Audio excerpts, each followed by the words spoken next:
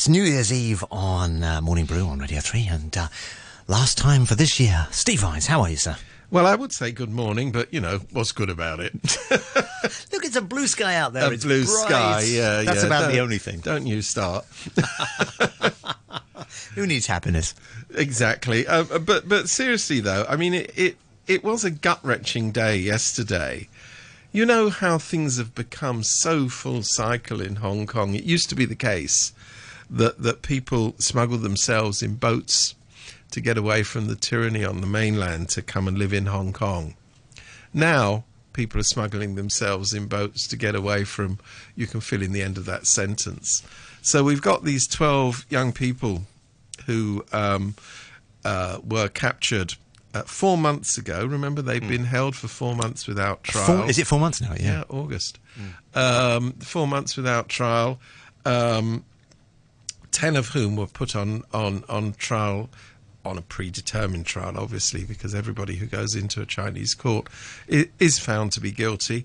2 who are classed as minors were allowed to come back to Hong Kong to, oh, that's right, be put on trial.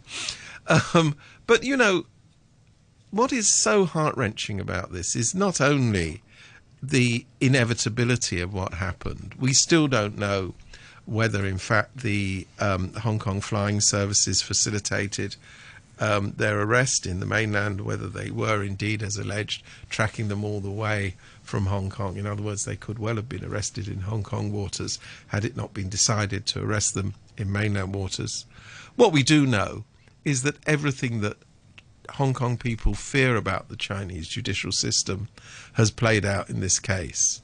Held for a long period without charge, denied access to their relatives, denied a choice of legal representation, a summary justice in a court hearing that lasted one morning. I don't think it even lasted a whole morning, in a closed-door trial. I mean, everything that people said they were worried about with rendition to the mainland has been played out in this case. And then you have that gruesome business where at the end of the process, in which justice has not been seen to be served, you have very harsh sentences. I mean, to sentence somebody for crossing a border to 7 months in jail and a heavy fine, I mean, remember, these are people with not a lot of money, so it is a heavy fine for them, is I would say, disproportionate. But, of course, you also need to remember that in the Chinese system, it's not like in the Hong Kong system where you get remission for good behaviour. You're sentenced for 7 months or 3 years, which is the range of sentences in these cases, and you serve that. So no chance of parole? No such thing. So, and then at the end of the process, because this is how it works on the mainland, you see in that very reliable news outlet, Xinhua, that the defendants in the trial were forced to say how marvellous the Chinese judicial system was and how much they appreciated the way they were treated. Well, you know, when you put a gun to somebody's head, they will indeed say what you want them to say. So I don't think there was literally a gun at their head. In fact, I'm very sure that there wasn't. But we know what the fear was. They're even too afraid to appeal because in the arbitrary nature of the Chinese judicial system, if you appeal, you are deemed to be a troublemaker, and they could indeed have their sentences increased if they appeal. So this is what's happened. And, you know, I think this is heartbreaking enough, but what is so demoralising is throughout this whole process, there has not been one iota of an indication, and if there is, it's certainly been kept very quiet, of the Hong Kong government in any way making a move to look after the interests of Hong Kong people. Now, it is not a case of whether they're innocent or guilty. The government doesn't need to take a view on that. That's not how this works. What they do need to have a view on is whether there is a duty of care to people who live under their jurisdiction. Any other normal government would say, we're going to make sure that we make representations on their behalf, that they get this, that, the other. The only form of liaison that has been evident to the public eye has been the handing over of the 2 underage suspects to the Hong Kong police so they can be put back in jail again as soon as they arrive in Hong Kong. Other than that, I don't believe we've seen any sign that the Hong Kong government helped facilitate legal representation, help facilitate the visit of their families. You know, these are monstrous, and I don't use that word lightly, these are monstrous conditions to be held in for what are, by international standards, very, very minor offences indeed. The reality is not only will they serve out these jail sentences now, but what they have to look forward to is to coming back to Hong Kong to be jailed again. So, you know, the people who say, oh, well, they've broken the law here. Well, yes, once you've weaponised the law in the way that it has been weaponised in Hong Kong, taken part in a demonstration, suspected of subversion on grounds that have not been disclosed, etc., etc. Indeed, it is possible that you have broken the law, particularly as you don't know what the law is that you've broken. So, yes, this is all being played out. What a start to 2021. Since Hong Kong is part of China now, you know, there are some that would say that, you know, if the laws in China are being applied, that when folks come back to Hong Kong, that those laws, they've already served their terms. Well, they're going to charge them under different offences. But, you know, you could even argue, how could they have left China? Because, I don't know, I mean, unless, other than the heretics like Carrie Lam, I mean, China claims sovereignty over the sea between Taiwan and Hong Kong. So, according to Chinese definition of its sovereignty, they have been arrested for leaving the waters of Hong Kong, going into an area which, oh, that's right, China says is part of China. So, as far as I know, they didn't leave China at all. They were in Chinese waters. I mean, this is an extraordinary thing. I know it's a sort of smart aleck type of argument, and it's barely worth making, but it's just worth pointing out the irony. If you believe that Taiwan is an indelible part of the People's Republic, then you certainly can't believe that anybody going there is leaving China. There's an inherent contradiction in that daft statement. But, you know, we do know that the reality is that Taiwan is under a different jurisdiction. The politics of it, I think, have yet to be resolved, but we are where we are.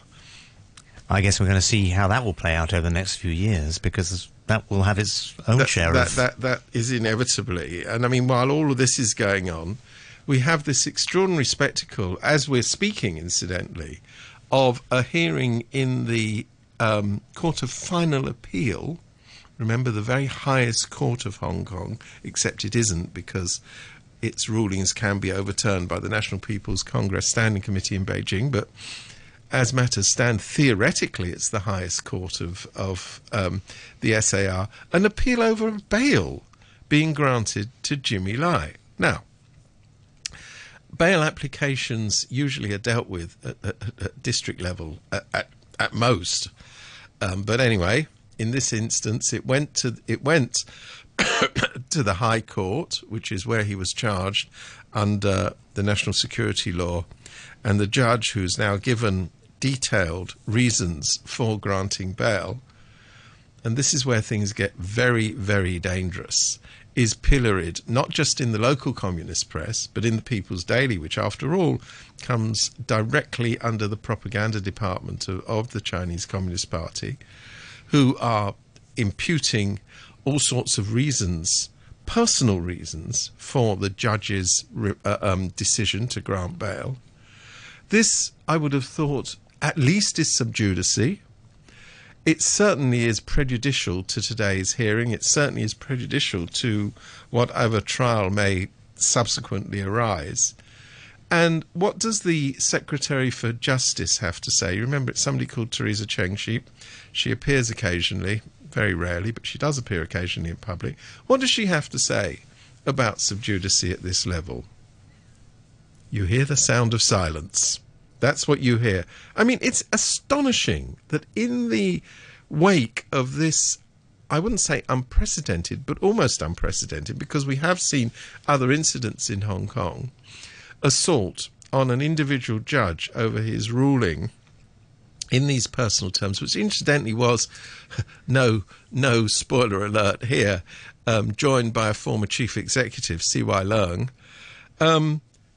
Absolute silence from the department of government that is supposed to be upholding the integrity of Hong Kong's legal system. I find that very, very depressing. We're obviously going to hear later today what the outcome of this hearing is. But remember, this is a remand hearing. This isn't the trial. About bail. This is about bail, exactly. Do bail things like this go to the Court of Final Appeal? I've never heard of it before, but I'm sure there's somebody who's much smarter in legal matters than I am who will say, I've never heard of it. That's not definitive, of course. But there you go. There you go. You've got this extraordinary situation, and by the way, the conditions of the bail are draconian, to put it mildly. The fact that if anybody visits Jimmy Lai in his house, which is very close to this studio, is likely to have their car searched. If they come by car, is likely to be questioned, have their identification details taken down. Boy, I mean, where are we? Where are we? In Hong Kong, we're visiting a person who isn't liked, and this is putting it mildly, by the authorities, means that the police have the right to take down all your personal details, search your car, because presumably people visit him are almost certain to be carrying bazookas or whatever it is you carry when you go up to Kadoorie Avenue. On Backchat this morning, they were talking about the fact that this is a mainland China house arrest where you can't do anything, basically. Yeah. You cannot communicate with anybody in any way, basically. So the restrictions are extremely tight. And the level of bail is I mean, you know, the idea that somebody like Jimmy Lai, who is possibly one of the most high-profile people in Hong Kong, could suddenly abscond, I have to say, is absurd by any standards. So it's sheer theatre to set these millions of dollars bail conditions. You can't talk to this one, you can't talk to that one. Breathing, well, you can, but, you know, only with prior permission. So, you know, this isn't as though the judge granted some sort of happy-go-lucky, oh, you know, you wander around, do what you want. Leisure. And remember, the reason why he has been remanded for so long is because the prosecution have not got their act together and say, oh, we won't be able to come to court until April. What did you make of the judge's comments the other day that said that you know, maybe what he had said were merely comments and criticisms? Yes, well, it is an arguable case, and no doubt this will be the case that is put forward by the defence. But remember, in this, there's two separate charges here. One is the outlandish charge, and I say it's outlandish because of the circumstances of money laundering, but the more substantial one is the charges under the National Security Law. What we don't know, because the law is so widely drawn, is it's very hard for the defence to make a defence against a law which is so unspecific. You know, it is a mainland-style law where you are guilty of whatever we say you're guilty of, and you don't really have to adduce evidence to prove that. In Hong Kong, we've still got a legal system which is governed by the common law, which is governed by precedent, jurisprudence, all the rest of it. And, you know, in this case, if you're going to mount a defence, you just don't know where you are. Well, there is no precedent, really. There's no precedent, so jurisprudence doesn't exist in dealing with these cases. There is no specificity, God, that's a germ-spreading word, over the charges. It's just a general catch-all. You know, we don't like what you say, therefore we're going to put you in prison, probably for a long time. And now, of course, People's Daily and the usual Quisling chorus here are saying, well, yeah, it's all very complicated. let's have the trial on the mainland where we've got courts that know how to deal with this sort of thing. I mean, it gets more ominous and darker by the day. We'll see what happens. There's no evidence at the moment that this case is being transferred to the mainland, but you certainly couldn't rule that out, I would have thought. Well, we'll wait to see what the announcement on the bail is later on today. Say that one for you. Thin Lizzy, do anything you want to do. That's pretty much your attitude, Steve, isn't it? Yes, no. Whatever. Okay, so it's the end of 2020, and some other news around at the moment, though, but also concerning folks across the border, right? Yeah, there really is, and indeed in the legal sphere. So, you know, what we've been told, and we're told this by the Quislings by the day and their charming little band of supporters, is, you know, no one will get into trouble if you don't make trouble. You know, you just keep your head down, you accept what you're told, and shut up and get on with it. Well, I think this is what Alibaba, one of China's biggest companies, if not indeed its biggest private company, had as its thought. You know, its founder and chairman, Jack Ma, is a party member. He's not by any stretch of the imagination a rebel. But yet, in the arbitrary system which prevails in a one-party state, you can cross red lines that you didn't know existed. You can be I was going to say prosecuted. In this case, it's not quite a prosecution because, of course, nobody's thinking of, or maybe, I don't know, I was going to say nobody's thinking of putting Jack Ma in jail, but they are certainly thinking of taking money away from him. So what's going on with this then?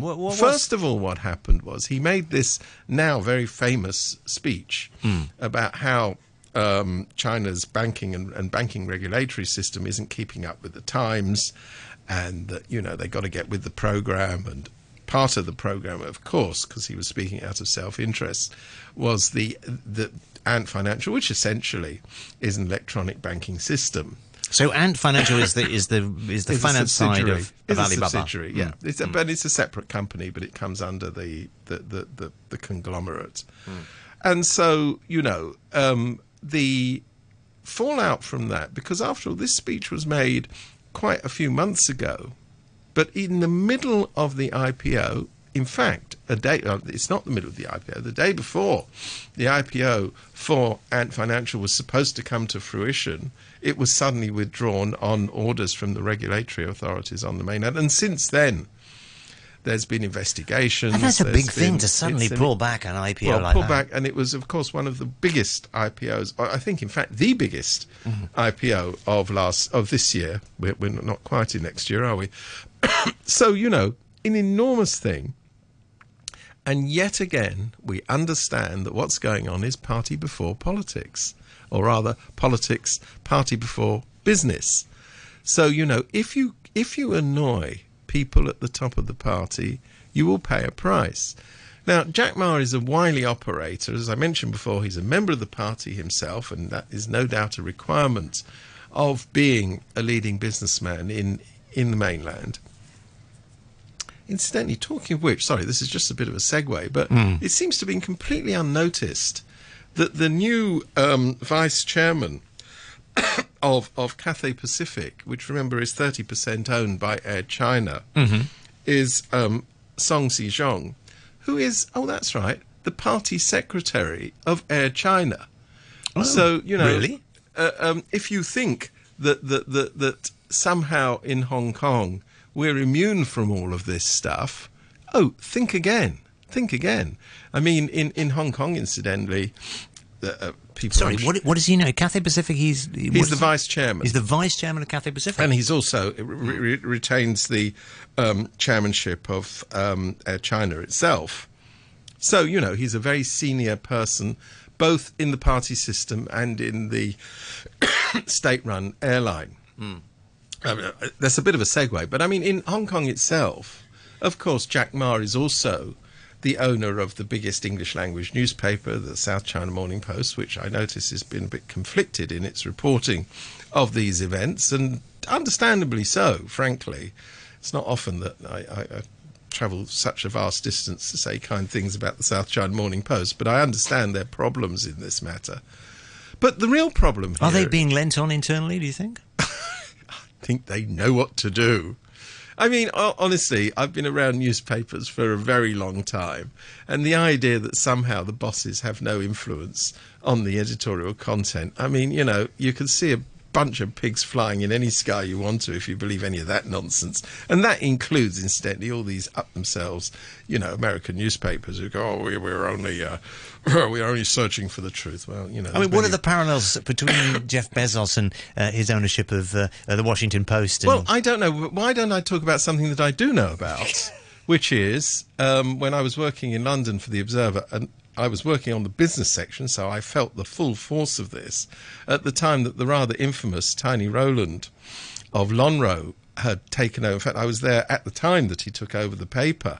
And I can assure you that there was a lot of things that appeared in the business section which were to Tiny's pleasure, and there was a lot of things that didn't appear which would have incurred his displeasure. Did that involve a direct call to his offices in Cheapside, which is where they were in those days? Sometimes they did, actually.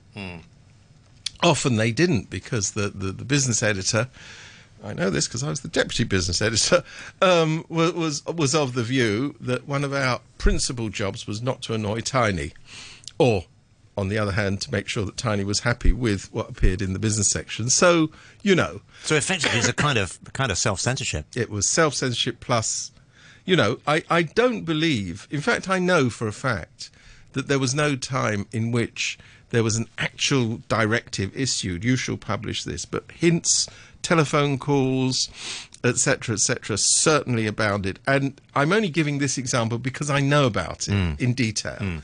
But I can assure you, because, as I say, I've been in the business a long time, I know people on other newspapers who will tell you equally direct stories about the level of control. So, you know, the fact that the South China Morning Post reflects the views of its owner, I don't regard as a unique circumstance, but it's worth mentioning in case anybody hadn't noticed it. But, you know, this business of politics before profit is now being seen in China in quite fantastic ways. There are power shortages during this intense coal spill that's sweeping through the mainland. One of the reasons why there are such extensive power shortages is because the party wants to punish Australia for stepping out of line in international forums, particularly on the matter of the coronavirus. Oh, so this is the coal, right? No coal. So they banned. There's shiploads of Australian coal trying to make its way into China, which have been banned. Now, if they were released and allowed to go, these power shortages would not entirely evaporate, but they would evaporate to quite a high degree. So again, the needs of the people are secondary to the needs of the party in its ideological insistence on compliance with the lines. So, you know, the idea that all of this has no practical consequence for the average person in the street is totally ludicrous.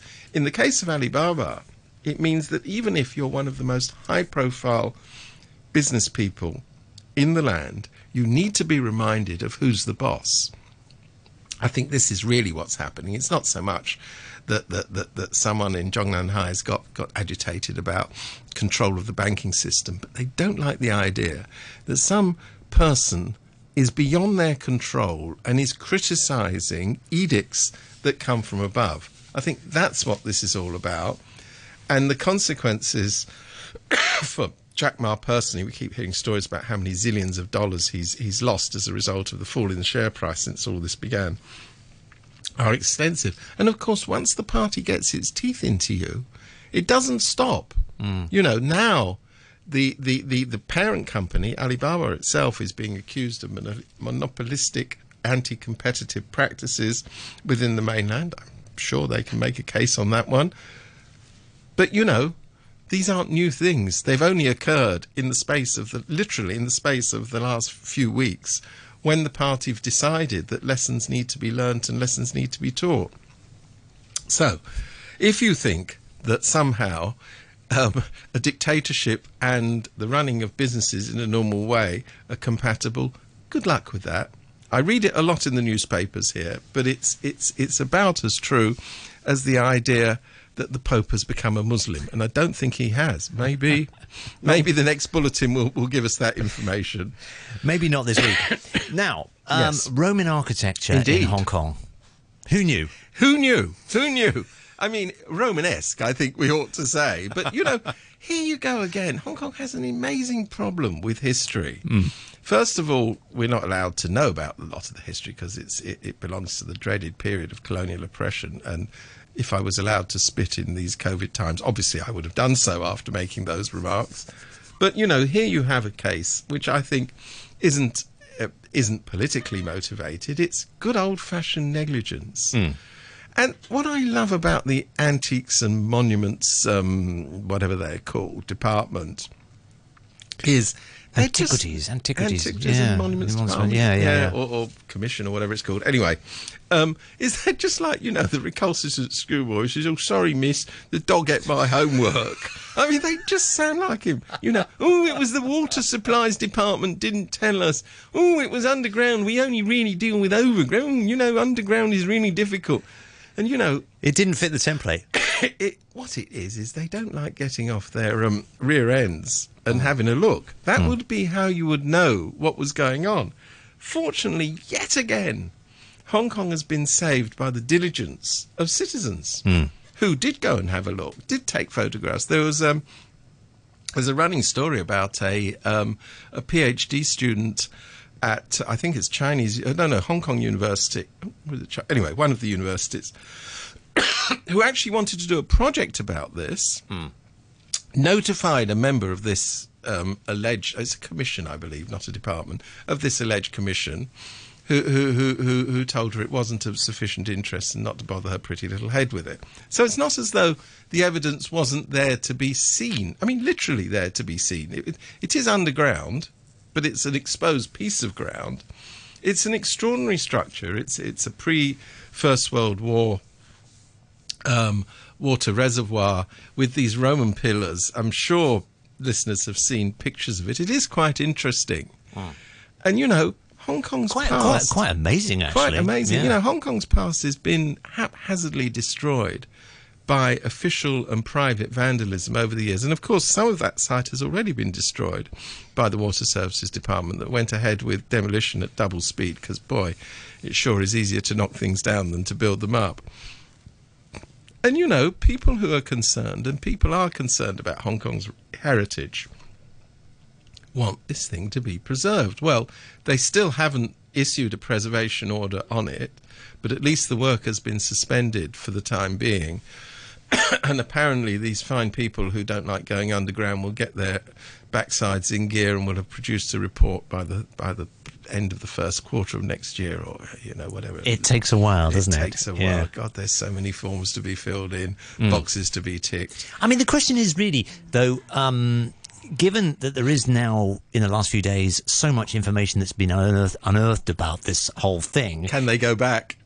Correct. Well, thank God for the public. Incidentally, thank goodness for the diligence of the district councillors. The much relied, these district councillors, they're only there for political reasons. Well, part of the New Broome District Council in Sham Shui Po are people who brought this to light and have been vigorously campaigning on it. So they should get some kudos, I would have thought.